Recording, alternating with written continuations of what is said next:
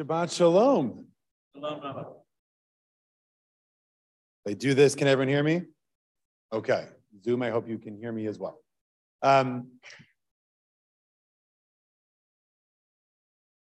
So, King Solomon had an advisor named Benaiah ben Yehoiada, who was known as almost the smartest guy in the world.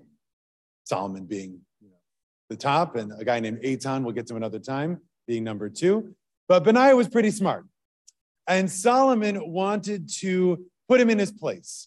And so gave Benaiah a quest. He said, Benaiah, I want you to find something, one object, the same thing, that if you're looking at it and you're happy, it will immediately make you sad. And if you're looking at it while you're sad, it will immediately make you happy. So Benaiah goes searching all through the kingdom, all through the land, trying to find this thing. And it's difficult. What's one thing that if you're happy, it'll make you sad. If you're sad, it'll make you happy. What could it be? He wanders, he can't find it, he can't find it. He's on his way back to court, dejected. I couldn't get it done. And he takes a break in the shuk, and he's just sort of really dejected. And a woman comes out and says, Benny, what's the problem here? And he says, I'm looking for an object. And if you're sad, it'll make you happy. If you're happy, it'll make you sad.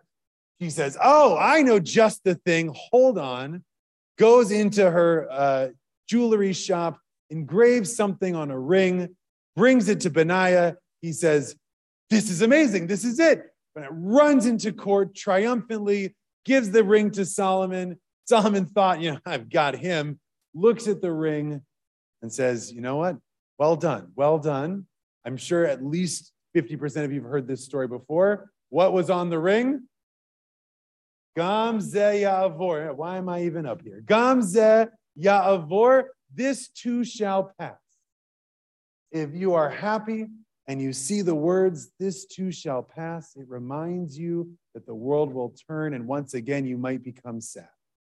And if you're sad, you see, this too shall pass. Remember, this is going to end someday. You will be happy again, and it might cheer you up. And the legend says that this ring then became Solomon's ring as a watch for him, both for the passage of time, but also to be a little haughty with with Benaiah and when he thinks he can outsmart people. And this isn't the only ring with a message on it in our tradition.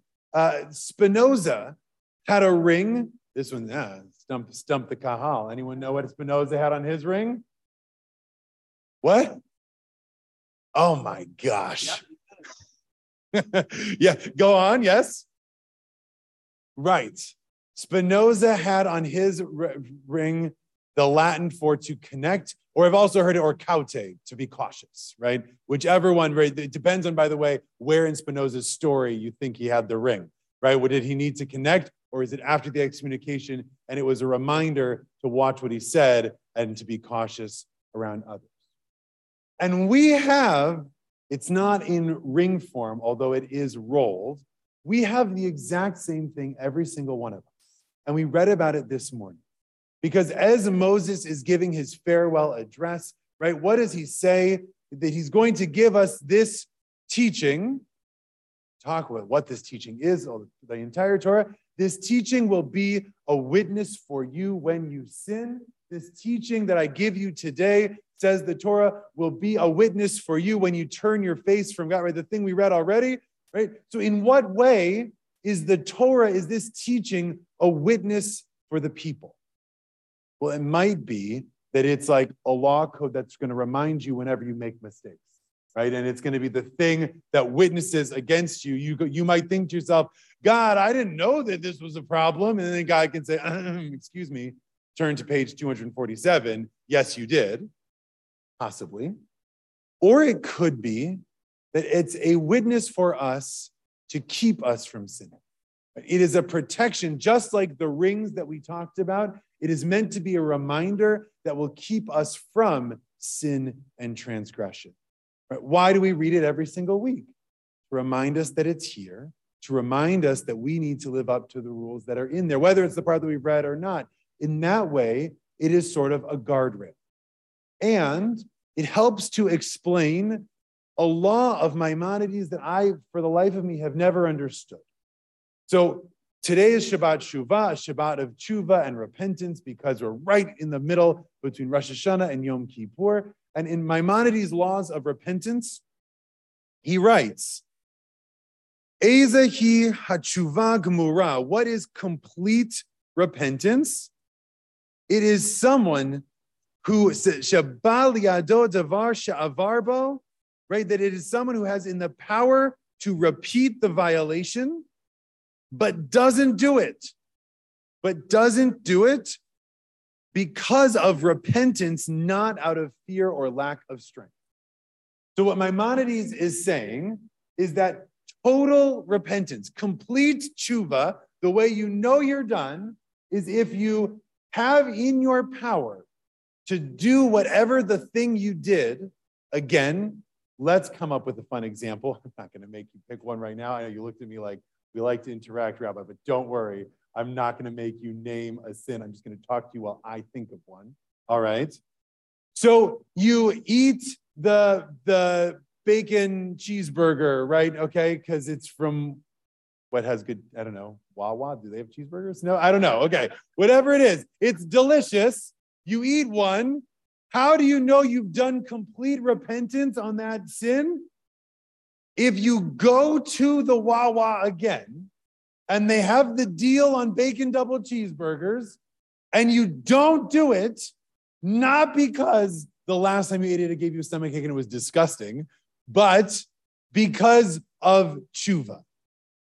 Oh, and not because you're afraid, right? Not because the rabbi gave such a stirring sermon on Shabbat Shuvah that you think, oh, God's going to zap me with a lightning bolt. Those don't count for tshuva. It's only if you don't do it because of repentance. Now, I have to say, this has confused me for years because it doesn't seem, like it's all that practical, right? How many times am I going to have the opportunity to do the exact same sin again, and then I'm not? And it seems like it's a bit of a contrived situation.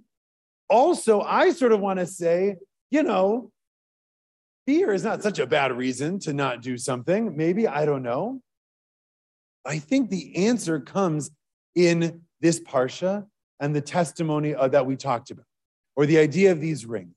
Because what full and true repentance is not saying that the bacon double cheeseburger doesn't smell good, right? No, it's not saying I don't want to eat it. It's not saying I'm just done. It's right.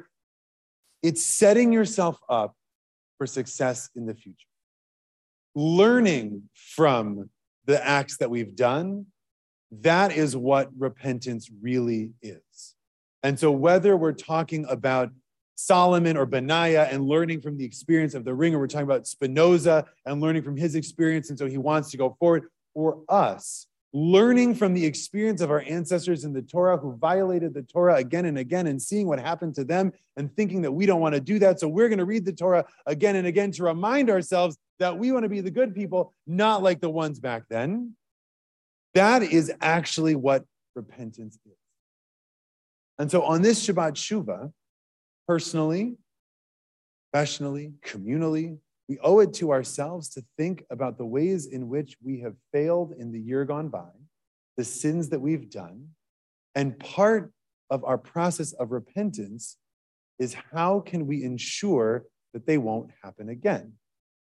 It's not enough to say you're sorry. It's not enough to make restitution. It's not enough to just confess and do all that.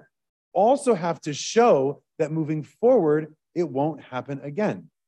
And that might mean something drastic. Right? One of the other laws of Rambam is you might have to change your name. Whatever changing your name means, it might mean changing who you are. It might mean changing where you are. It might mean therapy. It might mean laws. It might mean a lot of things. But setting yourself up for success, tshuva means putting the guardrails up so that the infraction won't happen again. This is something that, by the way, we think about all the time, or we should be thinking about all the time in our society. We're thinking about how can we be better able to respond to the next pandemic? What can we learn from this pandemic to improve our response? What can we learn from the last election to improve our elections in the future? What can we learn from the things that have gone wrong so that we can set up guardrails to make sure that they won't happen? That is tshuva gemura, and that is the thing that we have another 4 days to come up with before Yom Kippur. Shabbat Shalom.